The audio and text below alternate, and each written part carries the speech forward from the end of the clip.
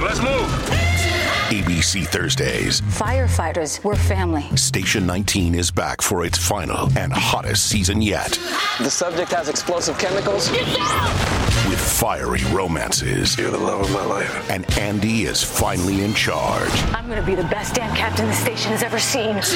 Station 19. All new Thursdays, 10/9 Central on ABC and stream on Hulu.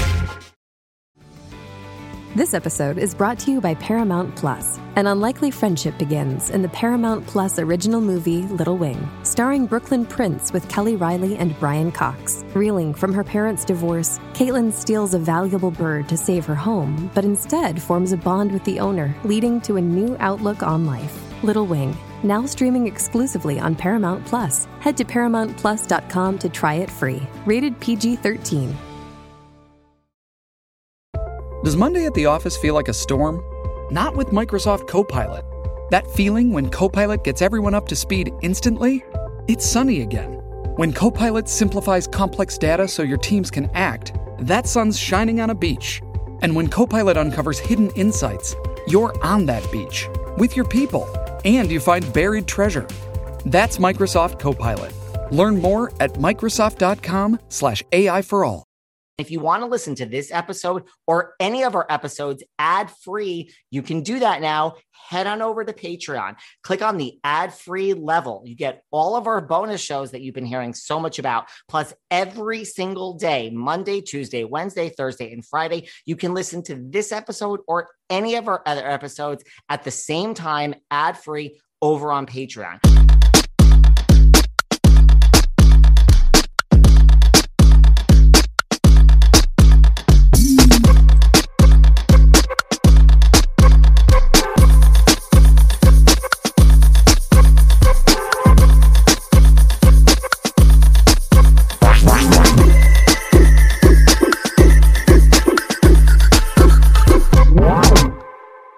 Hey everyone, this is David. Welcome back behind the velvet rope. Let's just get right into it today because we are joined by the one, the only Blair St. Clair.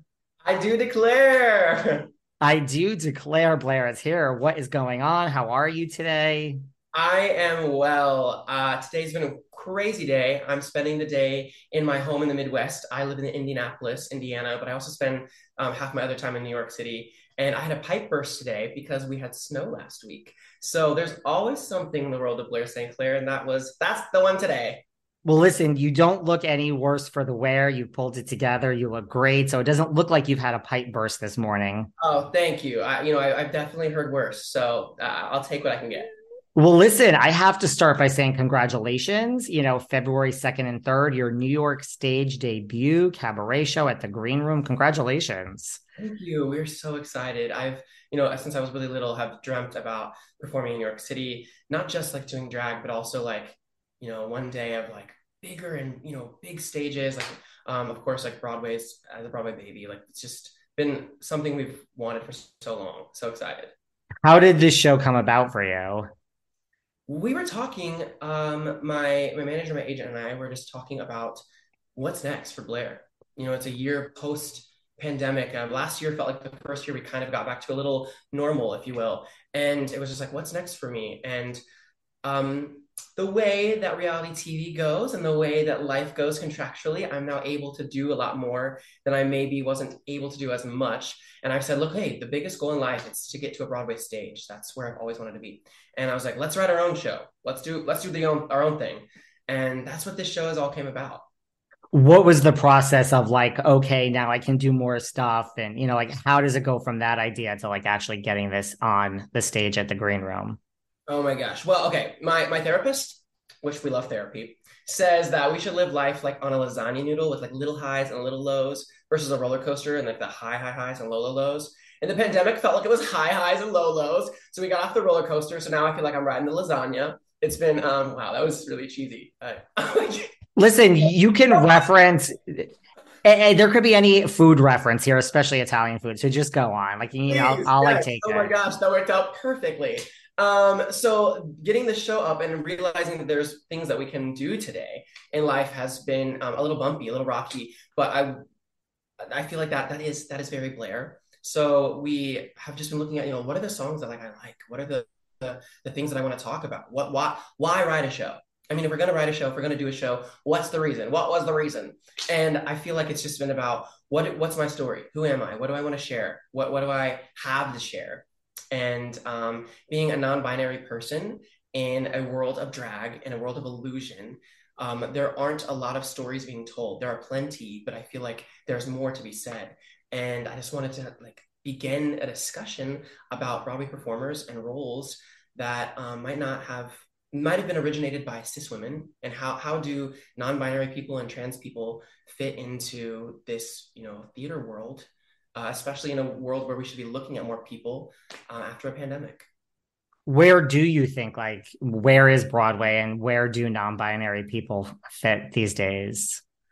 There's just recently, finally, roles that have been written for specifically non-binary people. And Juliet, for instance, has a character that is non-binary. There have been some great new casting developments. Angelica Ross as Roxy Hart in Chicago. She's a trans woman getting to play a role that's always been originally played by cis women. So we're finally seeing this transition of seeing people as actors, and not looking at their gender, not looking at their sexual orientation, not looking at who they are, but just seeing them as people. And I feel like we are moving forward in this direction of seeing people for who they are and the roles and the stories that they want to tell. So I see us moving forward. I'm really excited because I think a lot of people we have a very traditional world. And I think that people traditionally are afraid of change and seeing something new. But I think after 2, maybe plus years dormant, people are like, let's try something new. Let's actually listen to people. We've had all this time where there's so much that's gone on and people are listening. And now I think it's time to receive all the things that we're listening and put them into action. Angelica as Roxy Hart is on my list of things. I mean, it just, I can close my eyes and picture it, right? Yes. And I got to see her and she was absolutely incredible. I'm so happy for her. Because you've released your own music, back in, before this, who are your musical influences? Oh my goodness. My musical influences are all over the place. I grew up listening to the Bee Gees, Celine Dion, the Beatles. And, but I would say I'm really influenced by some of my favorite pop divas. You have your traditional Ariana Grande, your Beyonce, Britney Spears, but my leading lady Broadway legends too. Patti LuPone, Sutton Foster, Megan Hilty, just so many. Annalie Ashford. I'm usually put into this box of you're cute and you're pretty and this is great, but I love super quirky. Clearly, I was gonna say it's not mine. My life is always quirky. There's something going on. I like crazy, quirky people and real people. Right. I was gonna say the Bee Gees and the Beatles. That's certainly before your time. Yeah, it does. Definitely is before my time. But that's my parents are a little older, and I grew up with a wide array, a huge collection of music. Do you have a favorite of the divas, the Ariana Grandes and that genre? Do you have a favorite? My favorite's myself, duh. Obviously. You have to gas yourself up, because who else will? I don't know that I have a favorite pop diva. I like everyone for different reasons. Well, the title of this is Legally Blair. Where did that title come from? I mean, is that a nod to Elle Woods? Are we a Reese Witherspoon fan? We're a Reese Witherspoon fan, yes, but more of a Laura Bell Bundy fan. And the original cast recording and casting of Legally Blonde on Broadway. I remember I was a little gay tween watching it when MTV filmed and released it, and they put it out there on the universe. It still exists on the YouTube. And there was something that was really poignant about Elle Woods to me. I think on the surface, everyone thinks Elle is this pretty popular blonde bombshell. She gets everything that she wants handed to her from Malibu. And, she wants to follow this boy. That's the surface. For me at a core, being a drag artist, I see Elle's personality change as she lifts the drag off of her And she's like, this is what's underneath. This is the core. So there's been, and I haven't been able to put that into words until I actually got to play Elle on stage last year at a regional production, which was really amazing. And I got to figure out like why I was so connected to her. So there is that deep connection of like who I am as Blair. And because like I do take this off and I live a different life.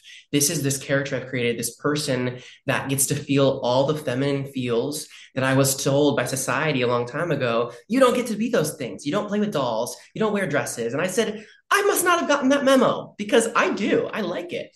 And I've been able to find who I am by putting a costume on and realizing I get to take it off. And this is my avenue of like going back and forth. You do get to do it all. I mean, growing up in Indiana, like, could you have ever, young, could you have ever envisioned all of this? I mean, now, headlining at the Green Room, Drag Race. I mean, was this really like, oh, of course this was like obviously going to happen, or was it just so far from reality? What is reality? Who is she? Because I am delusional because I grew up thinking that everything not only could happen, but it was going to happen. Got a lovely taste of adulthood in real life early to say these things can happen, but you have to put in the work, the effort, and dream them into existence. And luckily for me, as a little teen, as a little kid here in the Midwest, there was no doubt about in my mind that I was going to be a Disney princess, or I was going to be on Broadway. I was going to be in movies, on TV. I was going to do all these things my heart desired. So luckily for me, I didn't realize that that's a little more challenging than just speaking it into existence. So I'm lucky that I had that I just knew it was going to happen for me. I think there's like this thing with manifestation, the law of attraction that says like what you put out there, you receive. And so I think I was just putting out more of like this, like, it's going to happen. It's going to happen. It's going to happen. And then things kind of shown their self to me and I put effort into them and they kind of happened. It kind of happens. Where did the vision for Blair St. Clair come from originally? Blair, a lot of people don't know this. Blair is actually not my original drag name. I am obsessed with vintage Hollywood, and Marilyn Monroe is a huge inspiration of mine. And her name is MM, Marilyn Monroe. And my legal name is Drew. And I wanted a double entendre. So I was like, okay, D is my name, my initial. So my original drag name was Daphne Duval. I was going to be the double D's of Indianapolis. Thank goodness that didn't stick. And I found who Blair was. The name came from my mom, my biological mom. I'm very lucky to have a lot of support from my family. And I love Gossip Girl. And Blair is like a cute, but also kind of like savvy, sexy character. And there's a street in downtown Indianapolis called St. Clair Street. And my mom called me one day. She's like, I know that Blair name you liked. What about Blair St. Clair? And it just always stuck. Like it was just like, absolutely, that is the name. And the character was revolved around that love and idolization of Marilyn Monroe and like vintage beauty and like classic beauty, but also like who I am as a person, which is theatrical and animated and goofy and silly. And I didn't realize at the time, she was me in a wig. And then I was able to develop her more. Seeking the truth never gets old. Introducing June's Journey, the free-to-play mobile game that will immerse you in a thrilling murder mystery. Join June Parker as she uncovers hidden objects and clues to solve her sister's death in a beautifully illustrated world set in the Roaring '20s. With new chapters added every week, the excitement never ends. Download June's Journey now on your Android or iOS device, or play on PC through Facebook Games.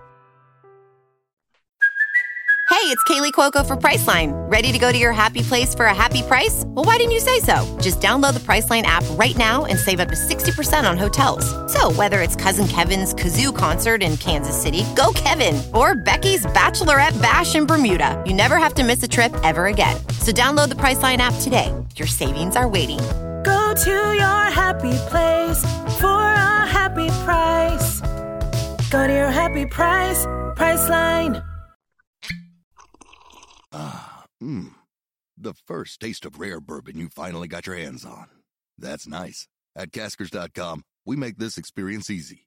Caskers is a one-stop spirit curator with an impressive selection of exclusive, sought-after, rare, and household names in the realm of premium spirits and champagne.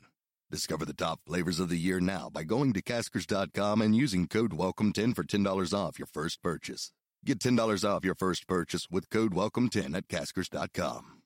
I don't know about you, but something is in the air in January. Seriously, I am not impressed with this energy. I have been, first of all, working like a dog. Everyone is on edge. I'm on edge. I've had such a mood, and I just have not been myself. But I have to tell you, Innovative Extracts has come to the rescue. Innovative Extracts offers a full line of CBD and THC products. And man, I have needed these more than ever this month. Their products help with anxiety, mood improvement, sleep, and I love that they have a variety of products and tastes, gummies, creams, vapes. They even have drops that you could take under your tongue. They have a full line of Delta 8 and 9 and 10 THC products, which really have helped me take the edge off. And they're legal and they don't require any medical card. So if you need something to help get you through this January as we head into February, visit their website, www.ie-cbd.com to get 40% off by using code VELVET at checkout. That's right, a whole 40% off by going to www.ie-cbd.com, enter code VELVET, and get 40% off at checkout. As we head into Valentine's Day, and you all think I don't have a Valentine, but are you really sure of that? I have to tell you about the best gift for Valentine's Day. Did you know that over 6 billion texts are sent every day?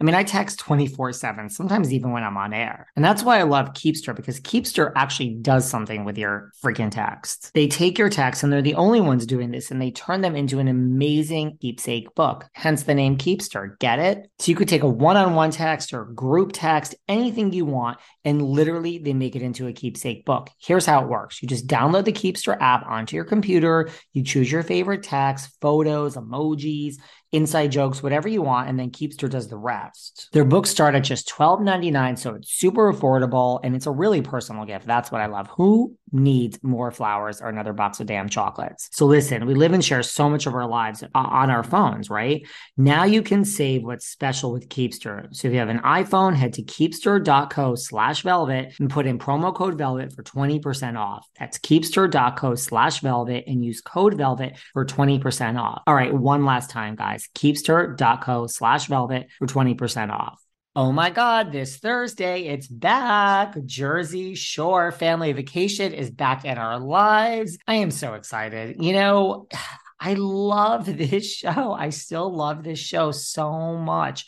Jersey Shore Family Vacation. Listen, I know what you guys are doing this Thursday at 8, 7 Central. You are going to be home and you are going to be watching MTV. And this season, oh my God, is going to be like the best season because the family is out. They're traveling all over. Look, they go to Hollywood to support Vinny and Dancing with the Stars. We're going to get to see Vinny on Dancing with the Stars. They're going to the Carolinas. Mike competes in a cornhole championship. Oh my God. Just Snooki and JWoww and Paulie and Mike. I love it all. Dina, this show is still as good as it was the first day that it premiered. Listen, they're talking pregnancy announcements and an engagement. Oh my God. This Thursday, January 26th. We're only a few days away, you guys. Jersey Shore Family Vacation, all new, Thursdays, 8, 7 Central on MTV. Was Leighton Meester your favorite on Gossip Girl? Absolutely, because she is so interesting of a character. It's like, are you nice? Are you not nice? Are you mean? Like, do we like you or do we love to hate you? And I was like, I want to be her. I want to be that girl. Like, I want to be the one that you're talking about. It's kind of like all of the above. It's like we hate you, but we love you, but we're obsessed with you. And like, we can't take our eyes off of you. Yes. And like that's kind of like the makings of a star. And I feel like I fit the bill. Do you watch the reboot of Gossip Girl? I mean, I personally could not get into it. I tried. I mean, some people tell me it's great. It wasn't for me, but I'm sure, I mean, do you watch it?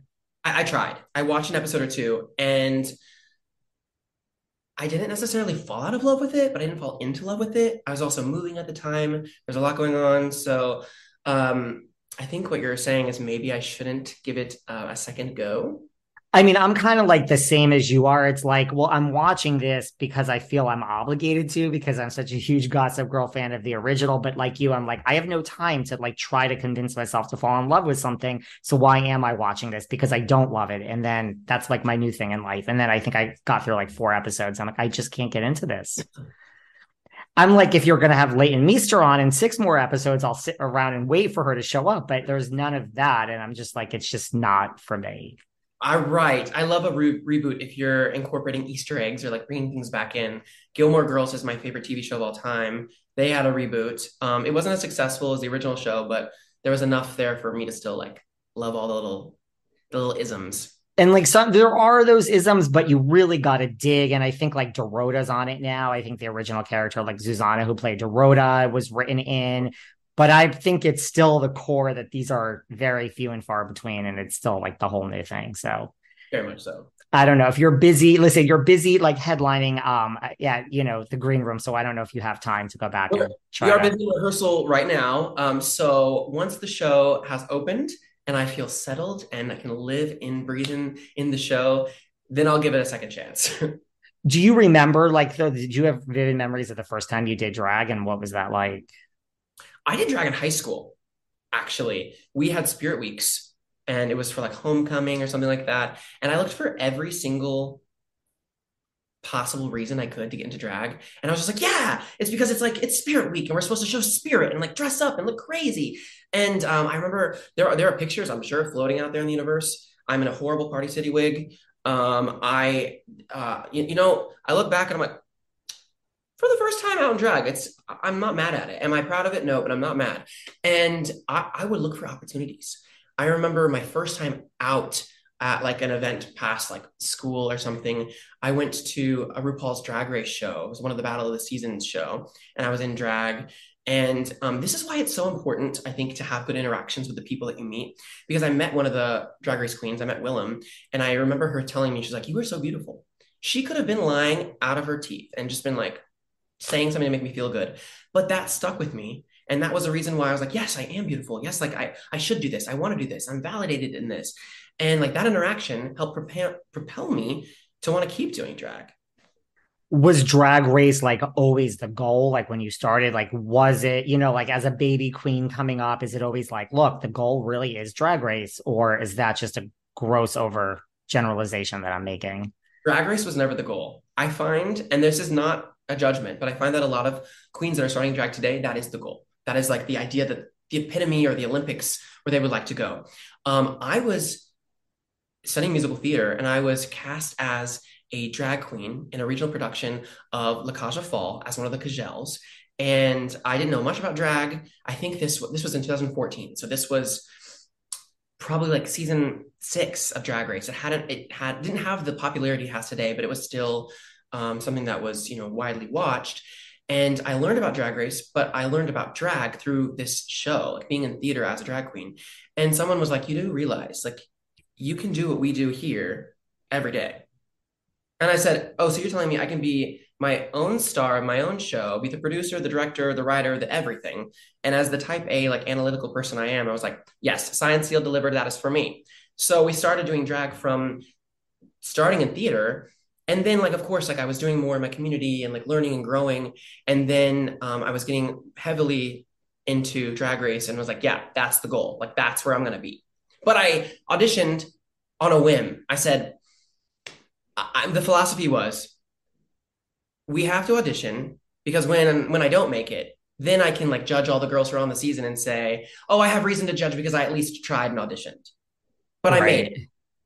And I said, okay, well, I guess life is going on a direction forward. What was like your overall experience? I mean, I know you were there and then you went back for All Stars. Like, just if you had to sum it up, like, what was that experience like? Well, I remember getting off the plane in California when I filmed season 10 of RuPaul's Drag Race. That was the first time. And I looked at the person, the PA, who picked me up from the airport, and I said, so what is this smog thing? Like, what is this that they talk about? I had no idea that of anything about the West Coast, California, Hollywood, filming, anything. I was so out of my element. I had just turned 22. I was such a baby. I'm still a child, half the time I think about it. And I was just like, where am I? absolutely shocked and had so much to learn. And then, so I went back, filmed it a second time. I was much more prepared. I knew what to expect. I knew what could be thrown at you, but still, you have no idea. And the first time I did it all wrong because I was terrified. The second time I did it all wrong because I was trying to prove so desperately that I had grown. And I won't do it again. If you call me, the answer is probably no. But today, if I were to like do the situation, I would just have fun, just enjoy it. Because the situation, the experience is never going to happen again. It's a once in a lifetime. Why wouldn't you do it again if they call? Oh my gosh, it is just so much stress. There's so much needed therapy after too. Honestly, the filming itself isn't that bad. It is the idea of watching yourself afterward and not having control of how much of you is shown and how little. For instance, I talk to people and I say, it's a reality TV show. Everyone there has merit to be there, but not everybody can win. Not everybody can get to the end and get the prize. So a challenge may be filmed over 30 minutes. You get 2 to 5 minutes on TV. Now, I'm not saying that they edit incorrectly or they force edit, but they can only show so much in 2 minutes. So if you have a lot of great moments and a couple bad ones, it's possible the bad ones make the TV cut. And like that is I'm so anxiety ridden watching for the girls on the seasons, or like myself being on it, because you don't know what's going to be shown. You don't know what they're really critiquing. Is it the whole time I was there or just the part that's shown? It's so much to stomach, because your career after really comes after how people have perceived you on this TV show that's not real. Yeah. And you're being, I think, generous when you say the bad moments might possibly be the focus. I would say probably 98%. Yes. Yes, absolutely. Like you could have 10 great moments and 3 bad ones, and the 3 bad ones, they're going to be there. You might have 2 good ones too, but the bad ones, they're making the cut. Do you have a high from the whole experience, either the first time or like, something that stands out, or the second time you went back? Oh yeah, I definitely had a high of an experience. I remember I left filming the first time. I mean, you're sequestered for so long. You're living in this utopia of, you're not paying bills. You're not going to work. You're literally just focused on doing your passion and having fun with it. It's stressful, but you enjoy it. I walked into a gas station after I'd been eliminated. I'd been home, and I walked in, wasn't thinking. I grabbed a candy bar and walked out, and I ran back in. I was like, I'm sorry. I didn't mean to steal. I'm just, hey, here it is. And I was so engrossed, and my mind was still in this place of here's all this free food and stuff. You just grab it, you take what you need. I lived in this fantasy world for weeks. And the transition of coming back to life was so hard because I was still living in fantasy. Right. Wait, here's craft services. Let's just take whatever's sitting there. You're like, wait a second, I just stole a candy bar. Literally. And I was like, oh my gosh, I'm a thief.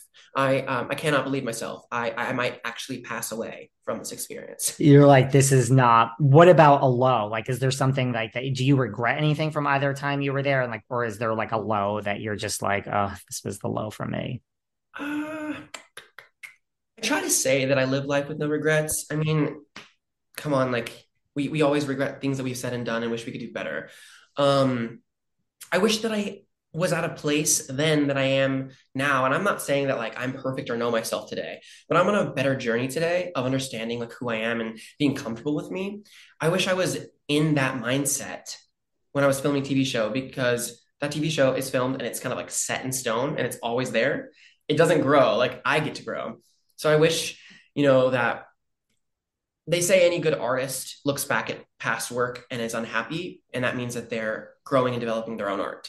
So whenever I look back and I'm upset with things that I've said or done, or how things I looked like, makeup looks, hair, costumes, performances, of course I'm frustrated with all that. But I'm grateful that I am, because that means I'm growing, and that means I'm evolving, and I'm becoming, stronger in my craft. So it's like a love-hate relationship with thinking about, regret. The first taste of rare bourbon you finally got your hands on. That's nice. At Caskers.com, we make this experience easy. Caskers is a one-stop spirit curator with an impressive selection of exclusive, sought-after, rare, and household names in the realm of premium spirits and champagne. Discover the top flavors of the year now by going to Caskers.com and using code WELCOME10 for $10 off your first purchase. Get $10 off your first purchase with code WELCOME10 at Caskers.com. The first taste of rare bourbon you finally got your hands on. That's nice. At Caskers.com, we make this experience easy. Caskers is a one-stop spirit curator with an impressive selection of exclusive, sought-after, rare, and household names in the realm of premium spirits and champagne. Discover the top flavors of the year now by going to Caskers.com and using code WELCOME10 for $10 off your first purchase. Get $10 off your first purchase with code WELCOME10 at Caskers.com. The first taste of rare bourbon you finally got your hands on.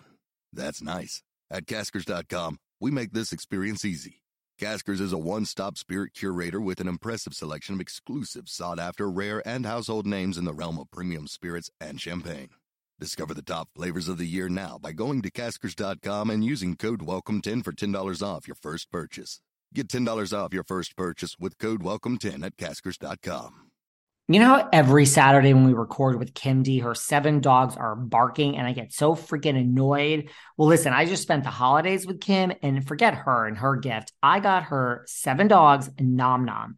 Now, listen, Nom Nom is made with real whole food that you can actually see and recognize. You know how most dog food looks like mush? Not Nom Nom. You actually can see the pieces of meat and protein and the vegetables. It kind of looks like food that like a human would eat. Really. It's made without any additives or fillers. It's actually healthy for your dog. Nom Nom cares about quality more than anything, and they make real good food for your dogs. And of course, Kim did not want to hear about anything new, but I mean, she saw the food, she was like, oh, wow.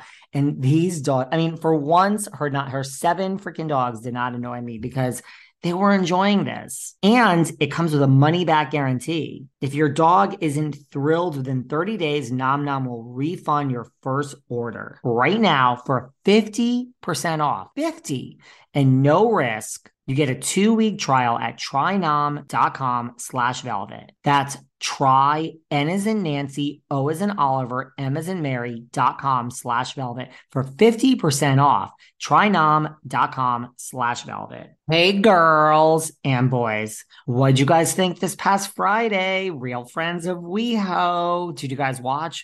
Well, you better watch because, listen, we're going to be talking about the Real Friends of WeHo here on this very podcast. And you need to watch before this Friday because the second episode, all new, is this Friday at 9/8 Central.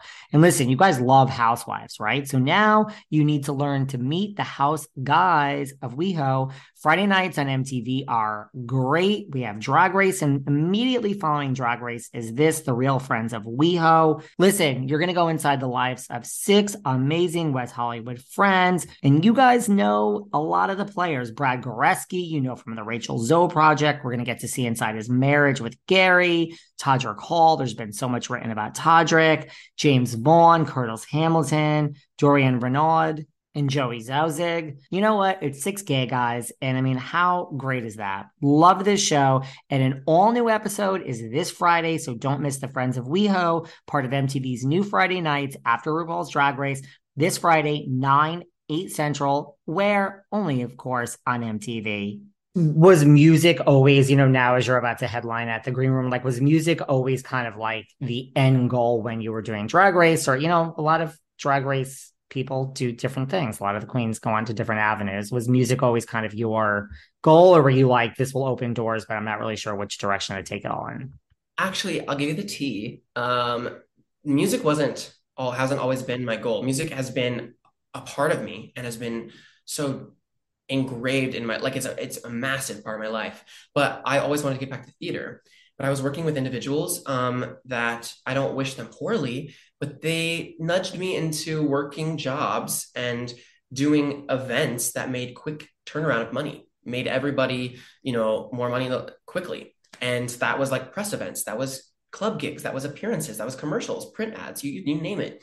But I wanted to work on stage. I wanted to be in theater. And they were like, yeah, we'll get there later in your career. Like right now you're going to focus on these things that bring in capital. And I was like, but that's not what I want to do. I love doing music. I wanted to do music. I'm a musical theater singer. I'm not a pop singer, but they were like, here's some dance and pop, you're gonna sing it. And I was like, oh, yay. And I like to tell people, I'm not a runner, not a vocal runner, I'm a walker. I like to like walk down those notes. And I was like, pop music, like I adore it. I like to perform to it, but that's not like where I want to be. And there, but like listening to musical theater in the car isn't usually the vibe. So I got to still like live my fantasy and do like what I want to do, which is why I focused on, I said, if I'm going to do music videos and visuals as like a visual artist is very important to me. And that's where I got to feel like my theater vibe was like the music video aspect of creating music. Right. Well, I mean, your debut album did go to #1 on the dance chart. So if that wasn't really where your heart was, you're certainly still good at it. I mean, I know there's a lot of people involved in production and other things, but that's no. And I don't want to sound ungrateful at all. Like I'm so grateful for how much I've learned, how much I've, experienced, and I love it. And I love, music, and I love to sing. And, I have, come from a singing background, full of musical theater background.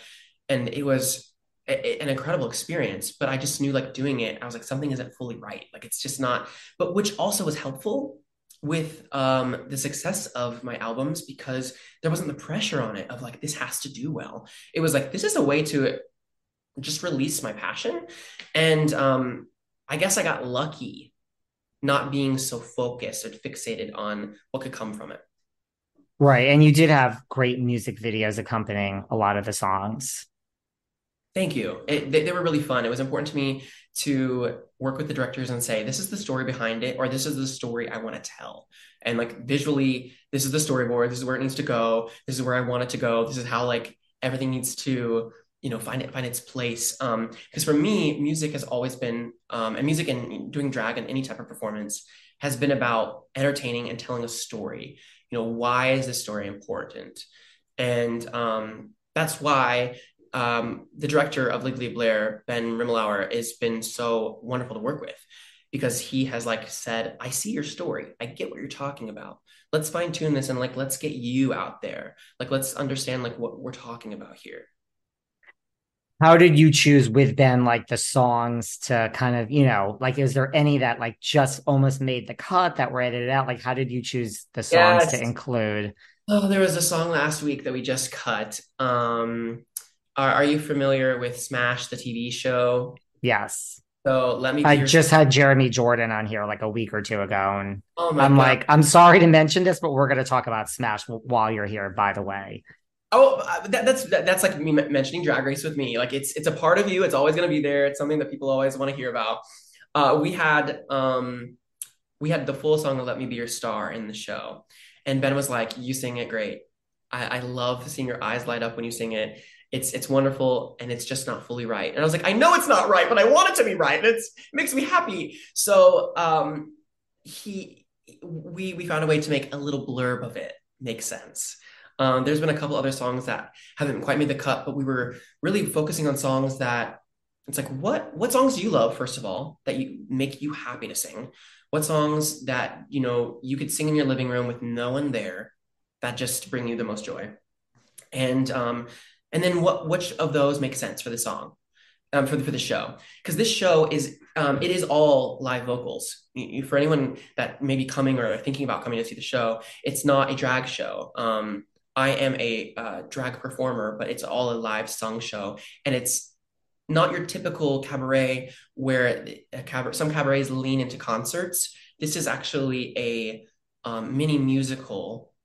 If you were to mash up the last 5 years and a chorus line, and it be about one pivotal character, that's what this show is.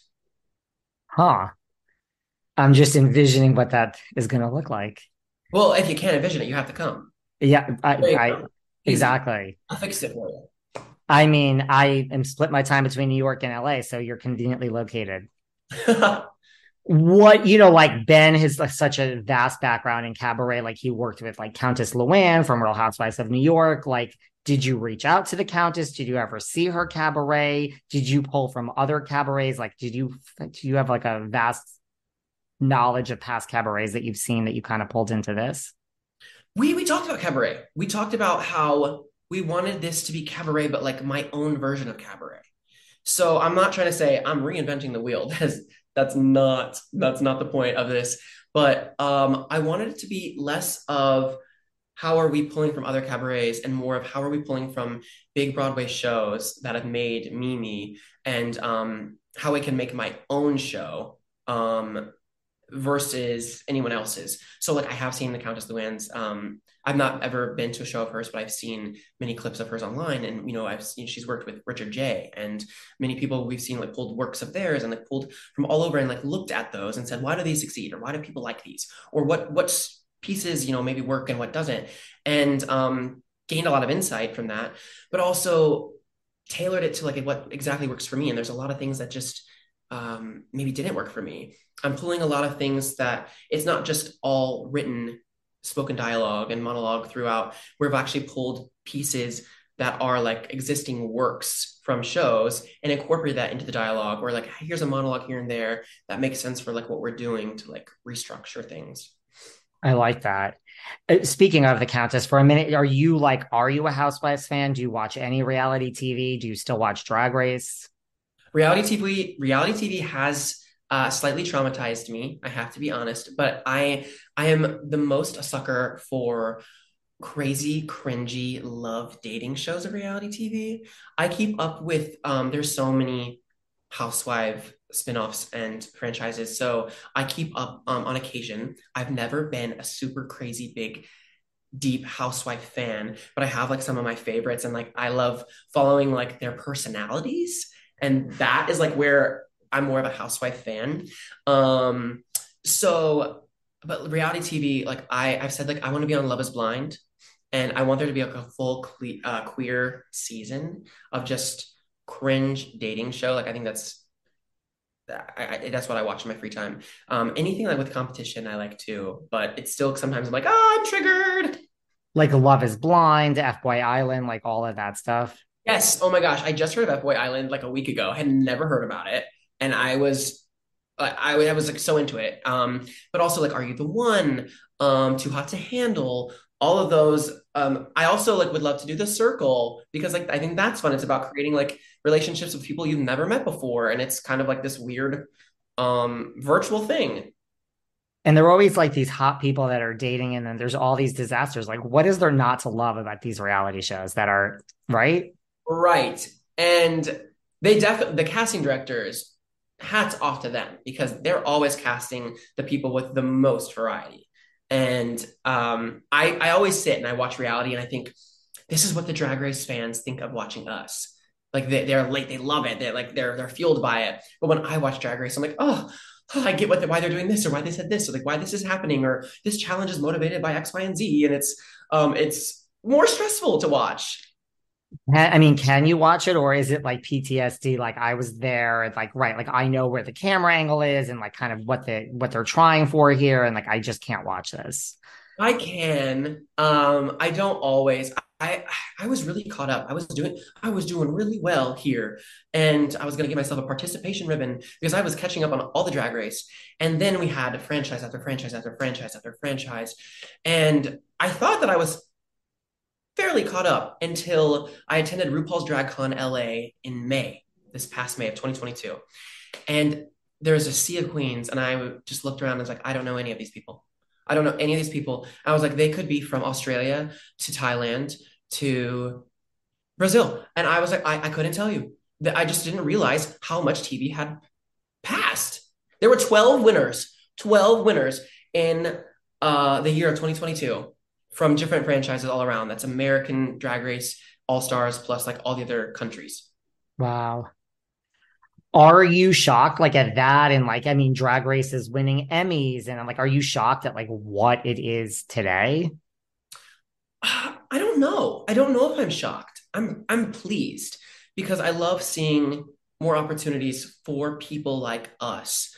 We are queer people that have stories and have trauma and have experiences like anyone else, and we're being seen less as clowns and more as people that love to entertain, that love to tell a story and use that story through music and through dance, through performance and lip sync. We've had this massive increase, and we've seen this rise of TikTok since 2020 when everyone was at home. And TikTok is a lot of lip syncing, and it is a different art form. It's something different. I don't just lip sync, I obviously sing as well. But I think all of that has kind of like transcended Drag Race. It's taken it to the next level of like making it pop culture. But also, how cool of a world do we live in where drag queens are celebritized and like part of, culture and media, where, we're not being shamed, we're being lifted up. If you think about 10, 20 years ago, I mean, drag for the most part wasn't underground necessarily, but if I were to go on a date 20 years ago and tell a guy I was a drag queen, usually there's not going to be a second date there. Like, I'm happy to see where the world is. I would agree with that. And do you find like now it's come far, or is it almost like the opposite now, where if you're like, wait a second, I'm a drag queen, and by the way, I was on Drag Race. I mean, now do you find this whole new list of people that are waiting at the door of like, really, you were on Drag Race? Well, let's talk about that the whole date. Dating's interesting. Let's just say that I was with my ex-partner through all of Drag Race, both seasons, and touring and learning, which I'm grateful for because I kind of had somebody consistent by my side. But then we decided to go our separate ways, and I have so much love in my heart for him. But I had to like figure out how to navigate and to meet people, not just dating, but also making friends. And I tell everybody, I was like, I am just a total weirdo and like goofy, silly kid. And I put on a wig and some lipstick every once in a while. And yeah, I was on a TV show once, but like, who cares? Like at the end of the day, we're all just people. And there are some people that get that, and there are some people that are still very excited by what it is that I've done and what I do. And I get that, but I really love the people that just like to see me for me.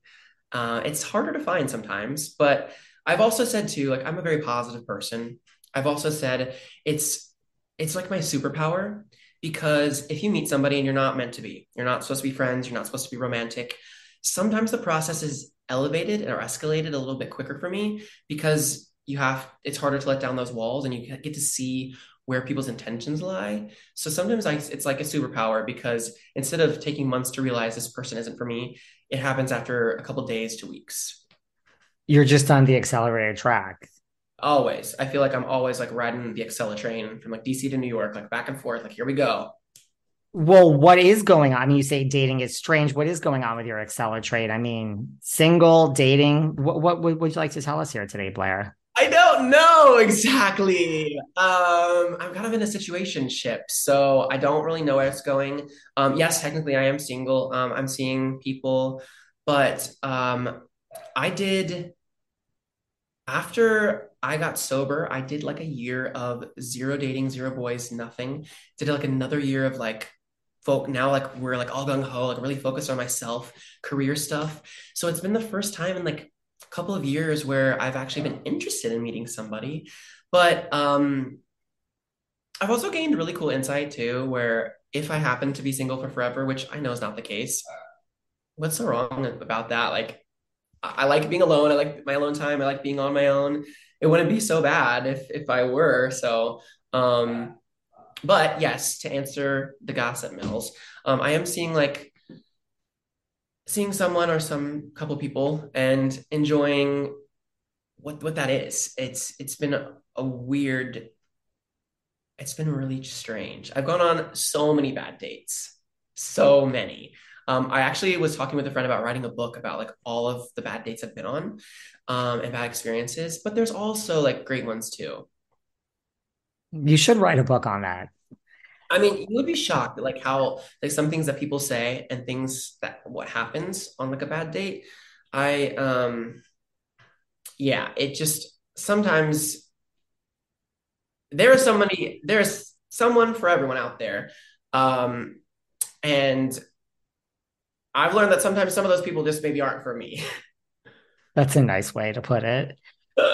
Where do you think Drag Race is? Kind of the same question I asked you about Broadway. Like, where do you think Drag Race is now? Like, it's come under, like, throughout the seasons, like, so much scrutiny, like RuPaul specifically, and just the whole show of, like, diversity, inclusion of, like, all aspects of our wonderful rainbow and, trans and non-binary. And, like, where do you think it is now?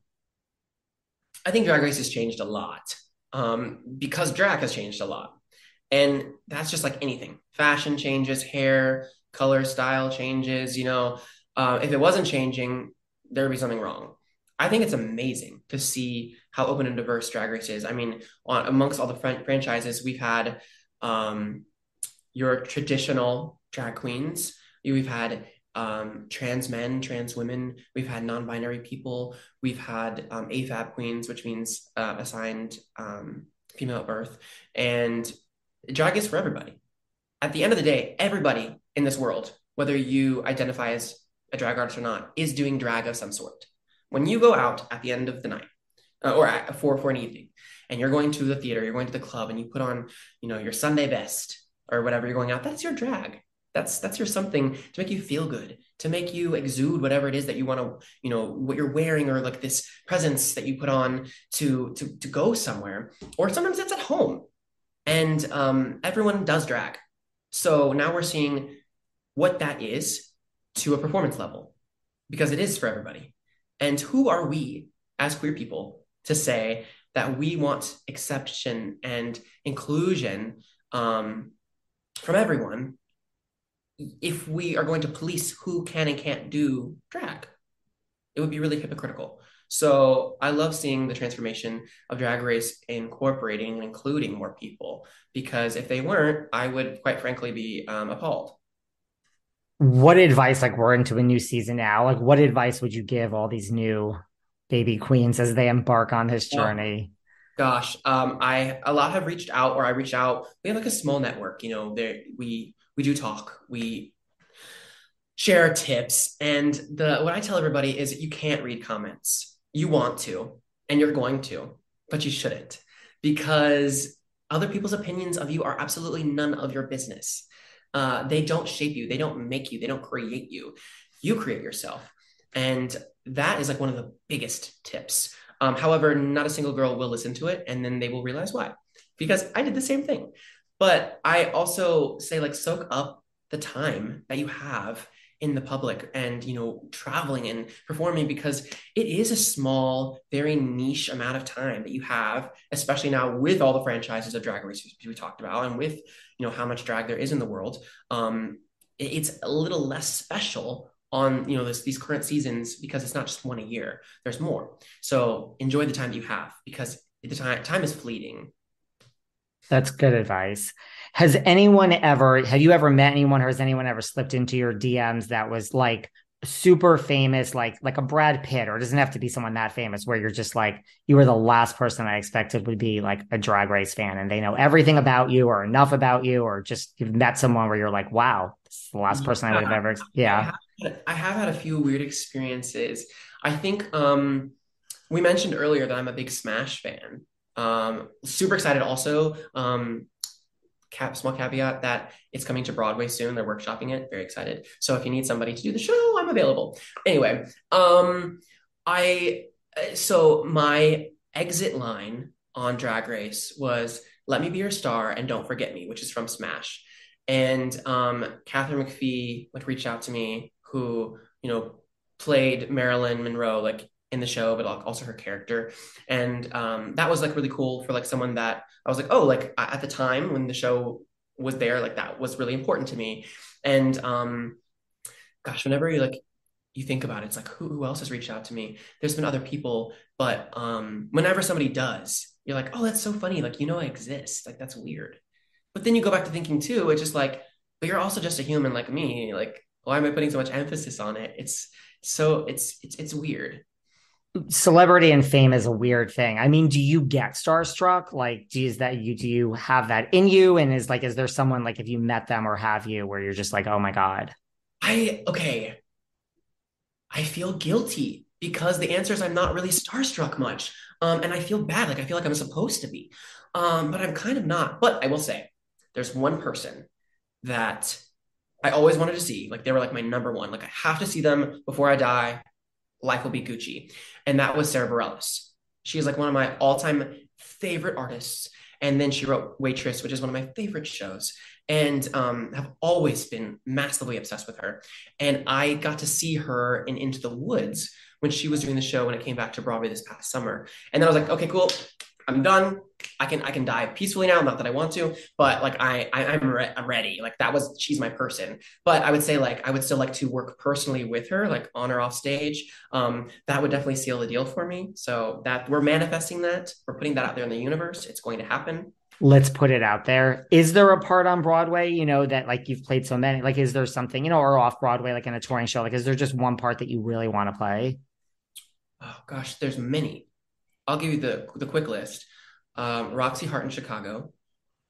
I've played Elle Woods, but I would do anything. If here is the petition for Legally Blonde to come back to Broadway as a revival, and I will be sorority girl number 6 in the background, jumping and getting whipped into shape. Like I will be happy for it.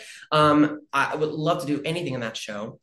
And gosh, like I've always said too, that like I would love to be a crazy wild Fiona in Shrek. Not that I see it coming back to New York anytime soon, but that would be fun. And if the Wicked is an incredibly well-established known show, but when they're ready to see somebody sometime in the universe to play Glinda, I was born out of the womb with a tiara, and I could just bring it to rehearsal. I'm already ready. I could see this. Have you seen anything that like everyone's talking about Funny Girl? Like, have you seen anything recently, or like, do you want to see anything like when you're in New York for your own show? Like, is something on the top of your list, or have you seen something you just loved recently? I saw, I think, almost everything that was on a musical that was on Broadway last season. Seen a couple of things that have come this season already. It's been such a shame to hear how so many things have already set closing dates so early on in the season. Such a bummer. But I did see Funny Girl. I saw it 3 times. I saw it with all 3 of the leading ladies, Beanie, Julie, and Leah. So it was really cool to experience all their different Fanny Bryces. I feel like I kind of am a Fanny Bryce in my own regard, because Funny Girl is about not being the stereotypical image for success. And I was like, well, I'm not a cis female, and I'm not transgender as well. Like I am this person that is female and I want to be, or when I feel like it, and male at times when I am. And I really relate to the character. Loved seeing the show, and I thought Harvey Firestein's update on the book was so fun, and adding a new song for Ramin Karimloo was like really fun too. I'm not going to get the chance to see Almost Famous because I think it's closing like today, actually. Like it's really soon. But that was something I wanted to see. It was on the list. Do you have a favorite Fanny out of those 3? Gosh, how do you ask? They're all so different. I feel like I'm going to get hate crimed, but my favorite Fanny was Julie Benko. So I was going to see the show. It was their first week being open, and Beanie Feldstein was still in the show, and it was her first night out. She had like called out for illness or something, and it was Julie Benko's first night actually performing in the show, because she's her standby. So she had done the show in rehearsals, but like never with an audience. And it was really fun because my friend and I that went to see it saw her with her first audience. And I have not felt that electrifying energy in a theater in such a long time. That's like why I do what I do. It's the energy. And I remember looking at my friend and I was like, this is why I do what I do. I almost, like sometimes you forget. I was like, this is it. And so like that experience was like none other. So it's kind of like, well, how do you compare? Wow. Anything else you want to cover that I didn't bring up? I like to give people a chance at the end to, and let's talk about, before we go to, like what people can expect. I mean, just to bring it home, like when they buy tickets or have tickets to see you at the Green Room on February 2nd and 3rd. Sure. I hope that when people come to see Legally Blair, that they get to experience me on a real, genuine level. Everything out there in the universe is curated. Everything that we say We're careful of how we say it. We're careful of like how people look at us, the right angles that we have in photos, if it's photoshopped or not. Like what you get on stage is real.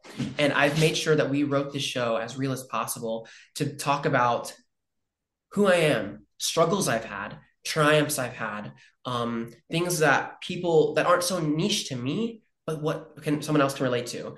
And also just talk about the dream of like this show entitles and encapsulates everything about, we all have dreams. We all want to get somewhere. Sometimes they happen, sometimes they don't. But what happens if they don't? Are we going to be okay? Are we going to, how do we navigate? How do we react? And, you know, Ben and Eric have worked so diligently with me to help make sure that like I feel seen, my voice is heard, that everything that I feel is important about who I am and like the things that I want to share are there. And it mainly is breaking down the construct of gender and who says that we as actors can't be seen as what we want to be seen for on stage. And I just hope that I can connect with the audience, that you come, you have a fun time, you enjoy yourself, and you go home thinking, I get that show. I get who she is. And I'm going to help be part of this change of moving theater and, you know, TV, film, the whole industry more forward. Legally, Blair is going to be deep. She has deep moments, yes, but she is definitely fun and goofy and silly and off the cuff. And there's dancing and there's costumes, and it's very me. I can be a deep person, but I'm also a fun, silly person on the surface. I love it. Well, listen, I will share the link of where everyone can get tickets. It sounds great. Congratulations again on your New York debut. Thank you. If I am in New York City, I will be there. Thank you. We'll make sure it happens. If not this time, we'll bring it to you. I love it. Thank you so much for your time, and congratulations again. Thank you. Same to you. Take care. You too. Bye. Bye. Thanks for listening to yet another episode of Behind the Velvet Rope. Because without you listeners, I would just be a crazy person with voices in my head. And if you like what you hear, subscribe on Apple Podcasts under Behind the Velvet Rope. And when you're done subscribing, feel free to leave a 5-star write-up review, because the write-up reviews actually count. We read each and every one of them. We post the best ones, and the reviews really help our shows keep going. And we really appreciate everything you guys say, especially the positive ones. And if you want to find us online, we're at Behind Velvet Rope on Instagram. We are at David Yontef on Instagram. We're Behind the Velvet Rope on Apple Podcasts. Or head on over to Patreon, because you know what? There are just some things we can't talk about here. So for our bonus episodes, go to Patreon and type in Behind the Velvet Rope. And if you still aren't sick of me and you want more David, go to Cameo and book me on Cameo. And you can ask me anything there. I'll answer whatever you want. And I have a bargain basement price of $10. Thank you guys. See you soon.